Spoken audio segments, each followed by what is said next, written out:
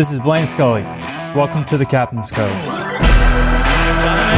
floats it over the top, bounces into the hands of Scully. Puts it through, Scully's after it, he's in! Each week, we talk with the leaders of high-performance teams about the role they play in making a culture of excellence possible. How do you drive that as an emerging leader in the industry, but then also kind of set the cultural standard? First and foremost, it's all about hiring and being around really good people. Nobody does anything on their own. To be a great leader downward, you need to let the leaders fail, but not become failures. What's the best leadership advice you ever got?